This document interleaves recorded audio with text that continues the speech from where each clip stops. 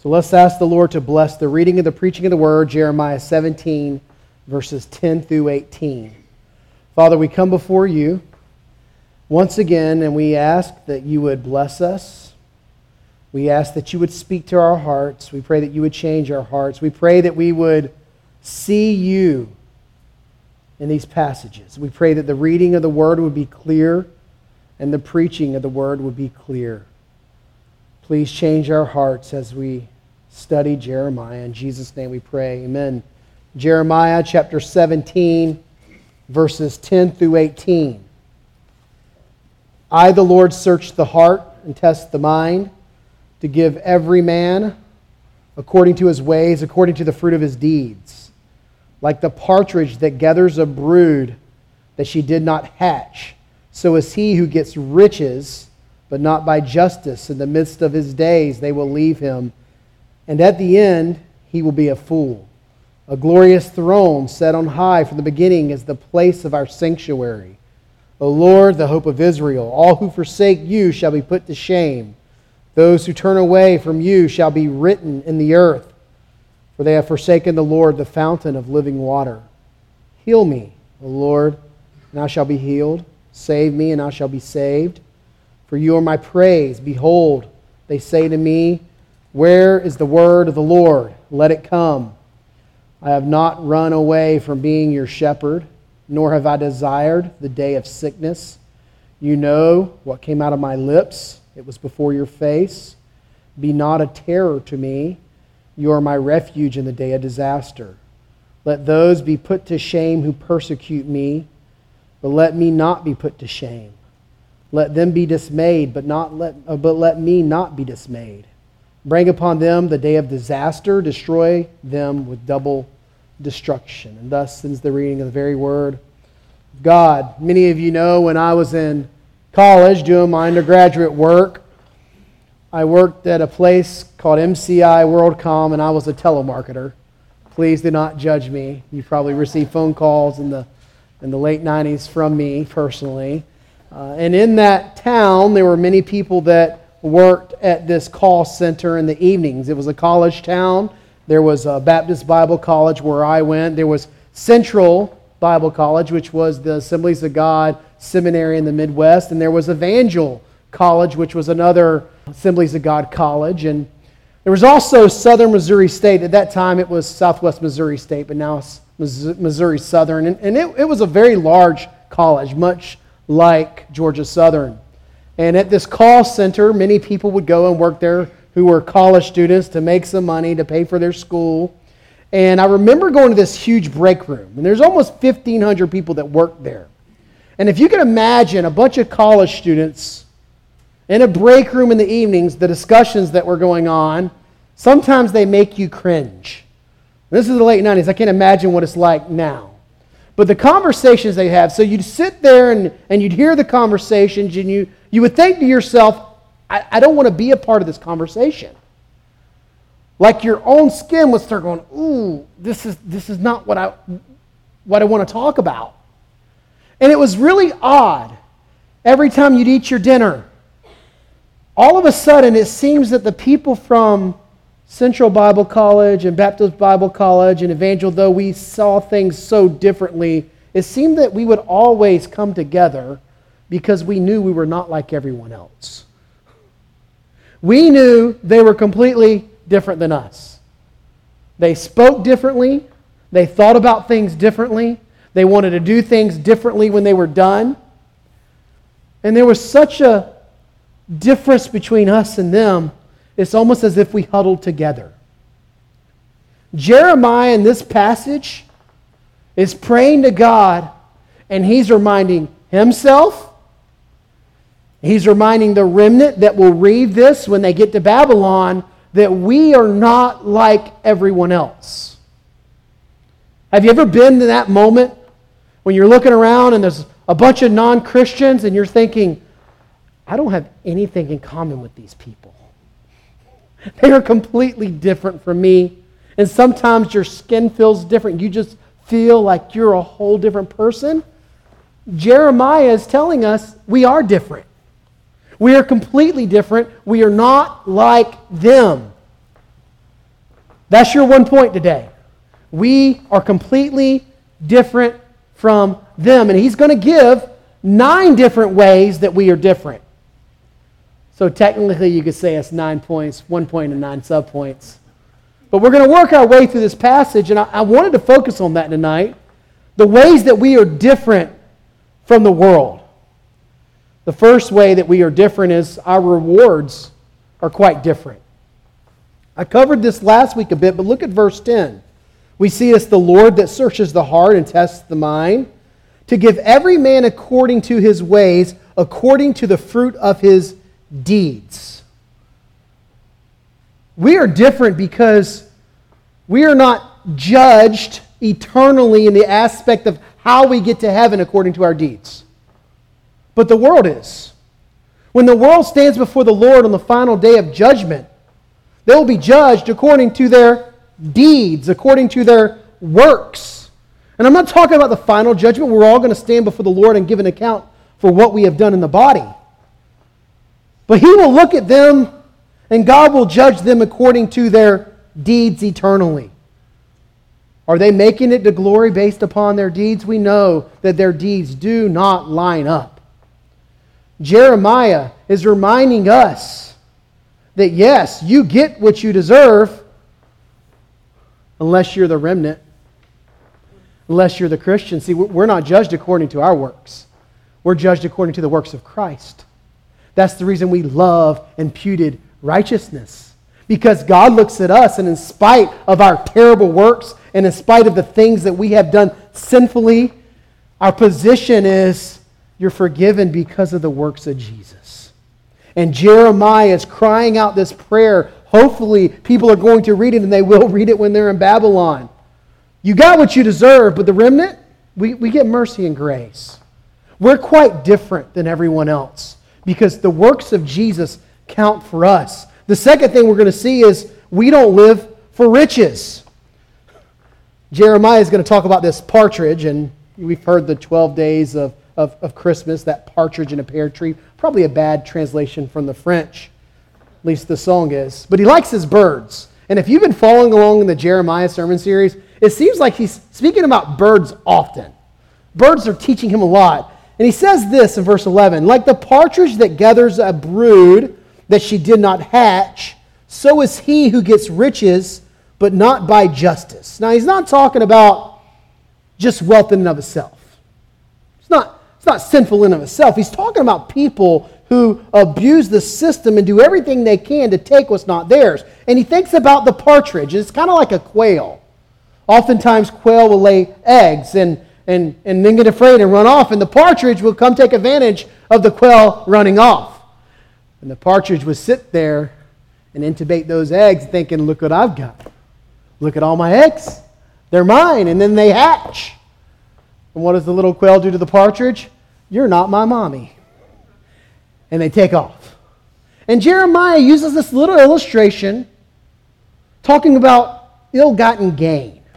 See, this is the way the world works. The world will do everything they can to cheat, steal. All they want is more. But see, we're different than that. We're not like that.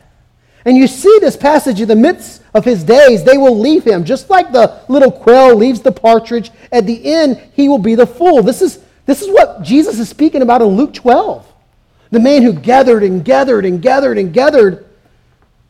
And then Jesus says, you fool, this very night your life will be demanded from you. You'll have nothing left. I find it fascinating, and this is how my brain works, which is terrible to look into sometimes, but it seems that the prosperity gospel preachers have to be dispensationalist. And you're saying, what? If you preach the prosperity gospel, that God is here to only give you blessings, right? You're saved, now you must be rich. You have to be a dispensationalist. And here's the reason why. Because dispensationalists believe that all the promises in the Word are for the here and now. God made Abraham rich. One of the wealthiest men we see in Scripture. Filthy rich. But see, those blessings are spiritual, just like the land was spiritual. His life is a spiritual issue for us. These are spiritual issues. And the world sees what? The here and now. Gather as much as he can. But Jeremiah says, see, we're different. We know that eternity is what matters. We can't take anything with us. Calvin will laugh at this verse almost and say the people who have ill-gotten gain and try to gather and gather and gather, they don't even enjoy as much of stuff as we who don't have as much as they do enjoy.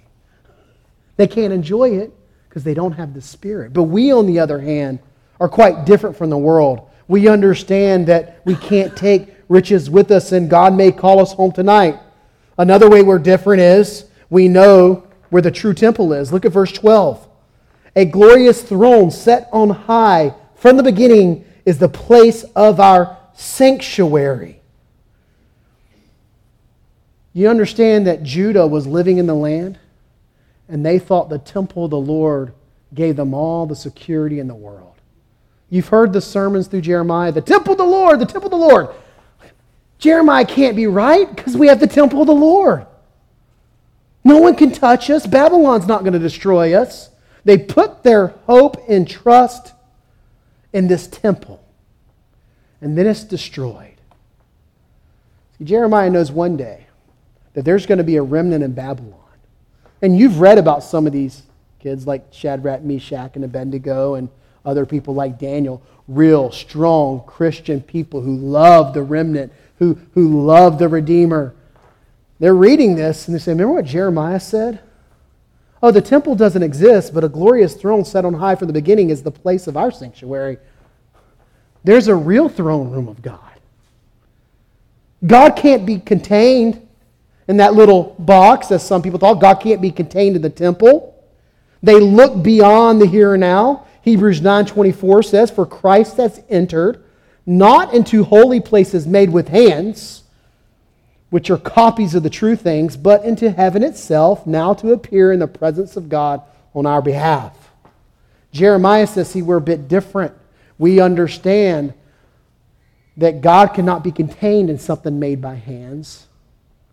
We know that God lives in the heavens. We know that Jesus Christ is there on the right hand of God. And His Spirit is here. We know that when we take the Lord's Supper, we know where His body is, not the exact zip code. If you do, let me know. I don't know where it is, but we know His body is a real body, and it is somewhere that He ascended into heaven, but spiritually He will be with us tonight. And you know, churches all around the world are eating the supper with Christ spiritually. It was good that He went away. So every church can spiritually feed on Christ. And here, Jeremiah is reminding us the temple can't contain God.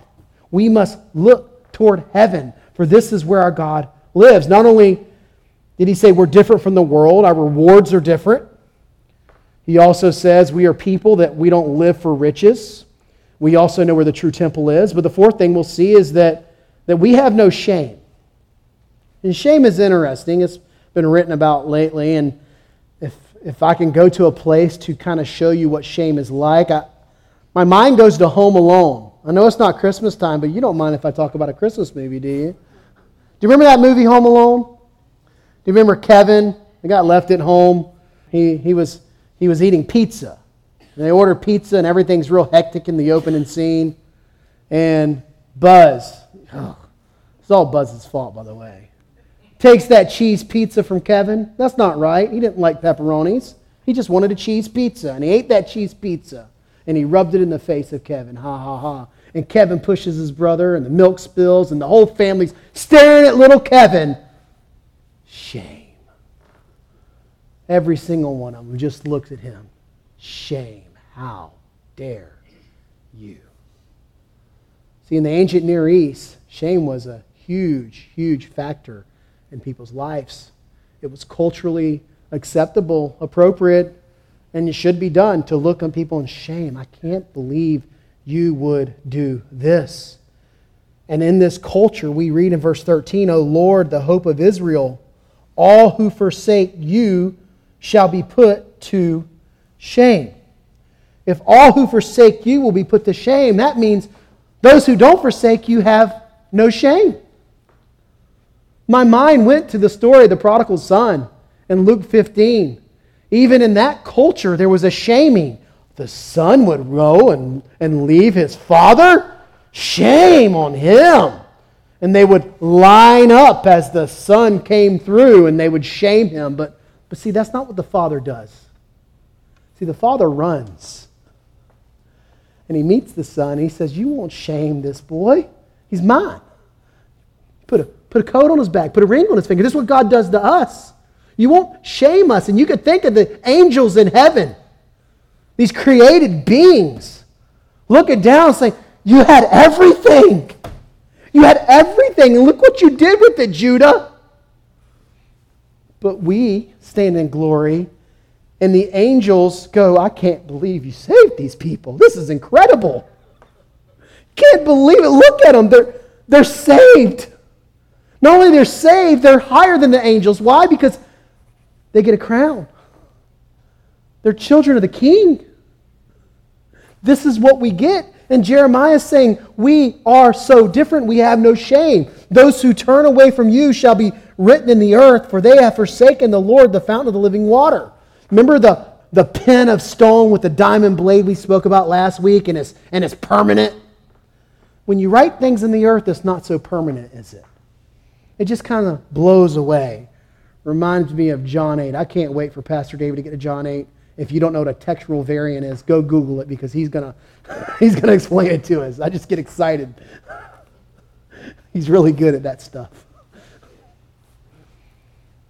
Our names are written in the Lamb's Book of Life. Of Jesus was slain before the foundation of the world. For those written in the Book of Life, they can't be erased. See, we're different. Our names can't be erased. They're just not written in dirt. It is so sure that Jesus Christ said He was slain before the foundation of the world for those written in the Book of Life. It's incredible. And Jeremiah is saying this. And he's saying, you're different. He's saying, I'm different. We're not the same. Our names are not just going to be blown away. God has loved us before the foundation of the world, and He's going to love us throughout eternity. The fifth thing we'll see is we're a lot different from the world. Why? Because we know deliverance will come. Now, this is his fourth confession. Some believe it starts in verse 12. Don't know where it starts in my mind. But we know he makes confessions and some laments. And he's praying to God. He's praying on behalf of the people. He wants people to see this. And he wants us to know, we know where deliverance comes from, and we know it will come. Verse 14, heal me, O Lord, and I shall be healed. Save me, and I shall be saved, for you are my praise. Jeremiah is under intense pressure. Remember, his own family from Anathoth wanted to kill him. People wanted him dead. His own family wants him dead. Usually your family likes you no matter what. Not Jeremiah's family. They want him dead. The people want him to shut up.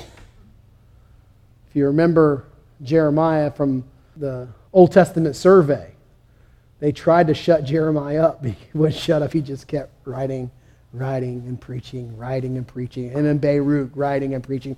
You can't shut up the Lord. The liberals think, oh, there's so many different copies of Jeremiah, but when you read the book of Jeremiah, it says, yeah, I wrote this a few times. Of course. Because you can't shut him up. They hated him. They hated what he was preaching. And under this immense pressure, he's different than the world, and we're different from the world. When that pressure comes, we cry out, heal me, O Lord, and I shall be healed. Save me, and I shall be saved, for you are my praise. We know deliverance will come. We know that our suffering is but for a time, like Peter says. Oh, you'll suffer for a short time. But after that, God is going to make all things right. See, the world doesn't cry out for forgiveness. When you put them in a pressure cooker, the last thing they think about is the goodness of God. They don't cry out for help. They don't seek Him. We are different. Jeremiah says, I am different. The remnant is different. When hard times comes, we praise the Lord. When hard times come, we seek Him, and we know deliverance will come. We have seen it time and time and time again. We know our greatest need, which is we are sinners, and we need salvation. We know that's taken care of, and we will trust God with everything else. Another thing that is quite different than us from the world is we have eyes to see. That's the sixth subpoint of the first point. We have eyes to see. Verse 15. Behold, they say to me, where is the word of the Lord? Let it come. Do you remember Jeremiah is preaching that judgment's coming from the north? Babylon is coming. And he's warning people. He's like, listen here, you need to get your heart right. Babylon's coming. Judgment's coming. Judgment's coming. And what does Judah do? They said, well, maybe it's not. I mean, I know you say it is, but he's not coming. I guess he's not here yet. And they start mocking Jeremiah for this. Have you been mocked about the return of the Lord? We believe Jesus Christ is coming again. Could be tonight. Could be 100 years from now. I don't know, but He's coming. And Proverbs teaches because discipline or judgment is delayed, men ought to do what they want to do. And we see this playing out here. They're mocking. They can't see what Jeremiah sees. Judgment's not coming, Jeremiah, because if judgment was coming, it would be here. Where's the word of the Lord? Let it come. They have no respect, no fear. They don't care. But see, we're different, aren't we? Jeremiah is different. Jeremiah says, I don't care what you say. I don't care what you think. The God of the universe said He's going to bring judgment, and He will. He has a different set of eyes. And if you're a Christian today, you have a different set of eyes. See, the kingdom is hard to see unless you have eyes to see. And the moment your heart is changed, you can see the kingdom. You can see God working. You can read the book of Esther. And to the common man, they go, this isn't Christian. God's not mentioned. You go, that's the point. You can't see it? It's all over the book of Esther. God is everywhere. If you have eyes to see. You have to have eyes to see. And God gives us eyes to see the kingdom. And Jeremiah is teaching us we are so different. We see things different. We see the world different. We see everything differently. We see the kingdom. We see this spiritual kingdom is so near to us. It's so real to us. It affects how we live. It affects how we speak. It affects everything. And we see it, and people can't see it like we see it. And Jeremiah keeps telling them, we are different. We have seen the rewards are different for us. We have seen that we don't live for riches. We have seen that we know where the true temple is.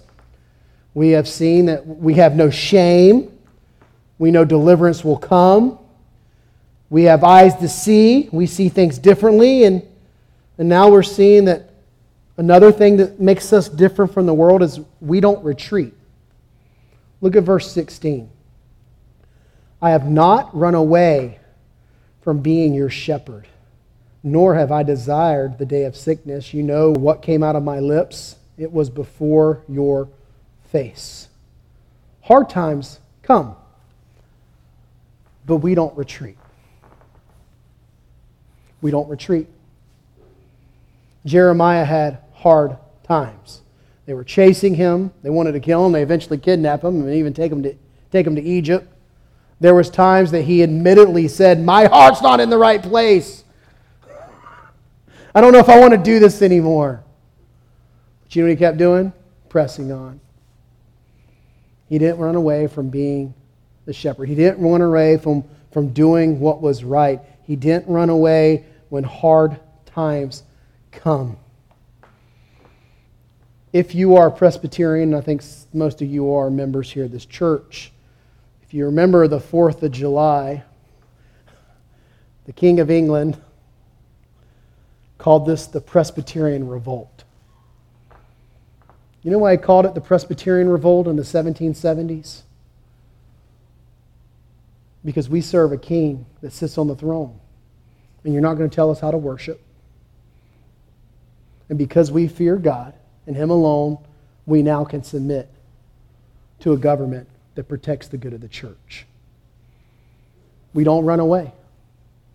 Those men and those women who were from puritanical, meaning they read the Puritans, they didn't fear. They kept pressing on. We saw it in England. We saw it in Scotland. We saw it here in the States. We don't run away. We keep pressing forward because we understand the sovereignty of God. It runs through our veins. God is sovereign. He's in control. And He means good. And yes, hard times will come, but you know what we keep doing? We keep pressing forward. And Jeremiah says, I will continue not to run away from these people. I will continue to be your shepherd. Officers in the church, we don't run away from hard times. And they're hard. But you know what? We just keep going. When sheep run away, you know what we do? We try to find them. We keep going after them. You know what? That's what Christians do too. You keep going because you know God has changed your heart. And He can change any heart. This is what God is in the business of doing. Taking old hearts and making them new. We don't run away. We continue to fight. We continue to love. We continue to ask God to save people. We don't desire the day of sickness. We don't want to see people destroyed. God, in His heart, He says, I love people. We see this. And this is the way we live. We live wanting to see God save people. The eighth thing we see is we don't fear our Father. Now we fear God. It says fear God and keep His commandments. But we're not in terror of the Father. Do you see this right here? Verse 17, be not a terror to me. You are my refuge in the day of disaster. Be not a terror to me when this judgment comes. He's not in complete, absolute, utter fear of His Father. He knows His Father is good. I imagine, just imagine, and you can imagine this too, Noah on the ark praying something like this. I know his kids' room oftentimes get the flood scene painted in their rooms. And it's really neat. I think the animals coming to the ark is one of the coolest thing in all of Scriptures. But you don't paint the whole picture because you don't want seeing people drowning. It's really not a good picture to think about. Like if you painted that in the kids' room, it's like, man, that's kind of morbid because you like paint over that. It's really not a good scene if you think about the entire earth drowning and dying. That's the picture the Scripture paints. And as God's judgment is coming all the earth, you've got Noah, 7 others in this little tiny boat. It's a big boat, but it's a boat.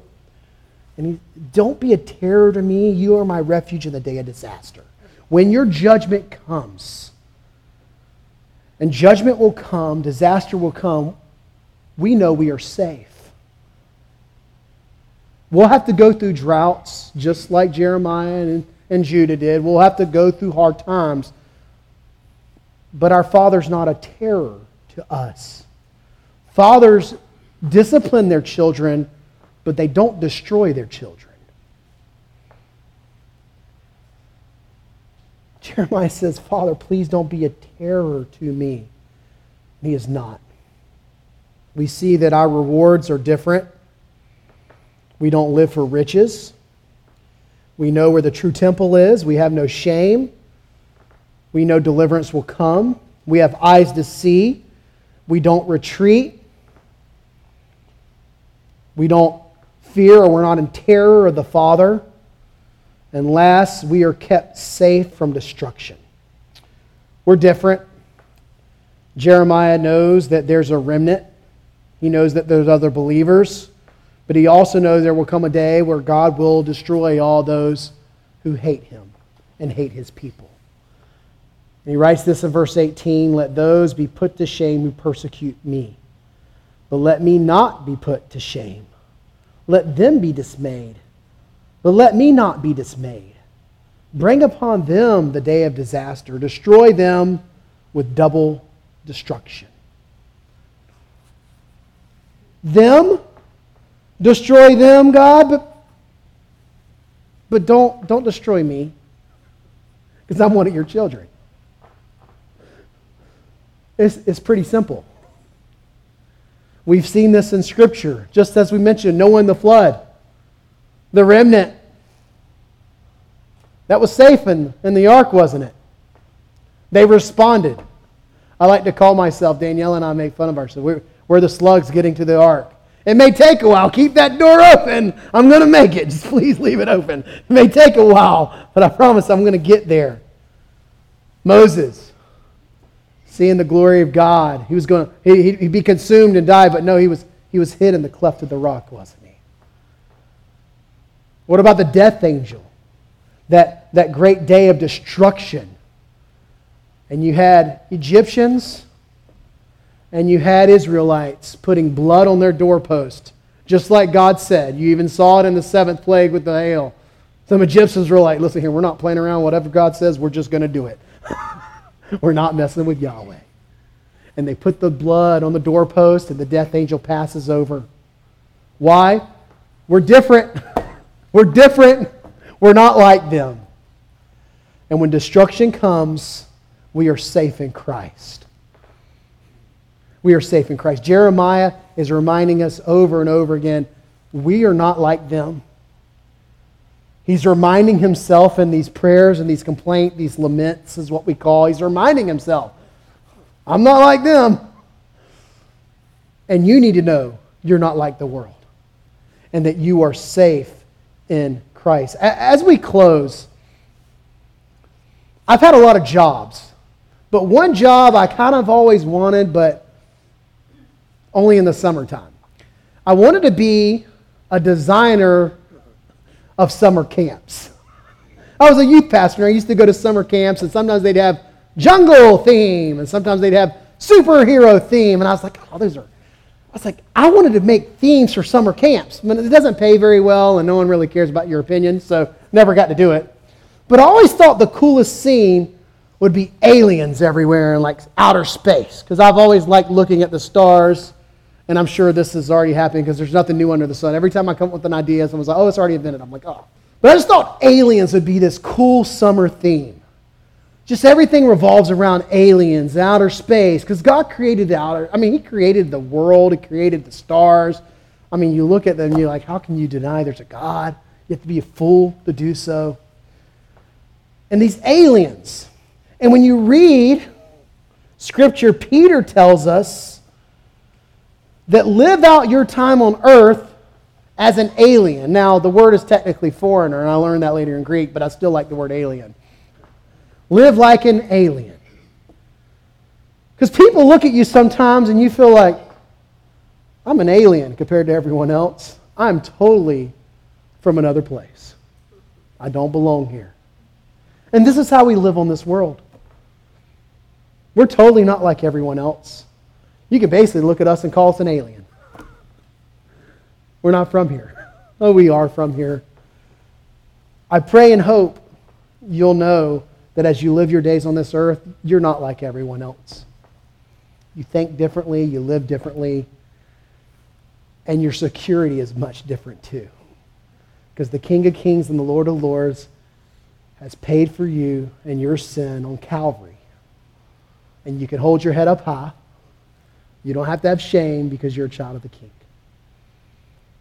Let's ask the Lord to bless the preaching of His word.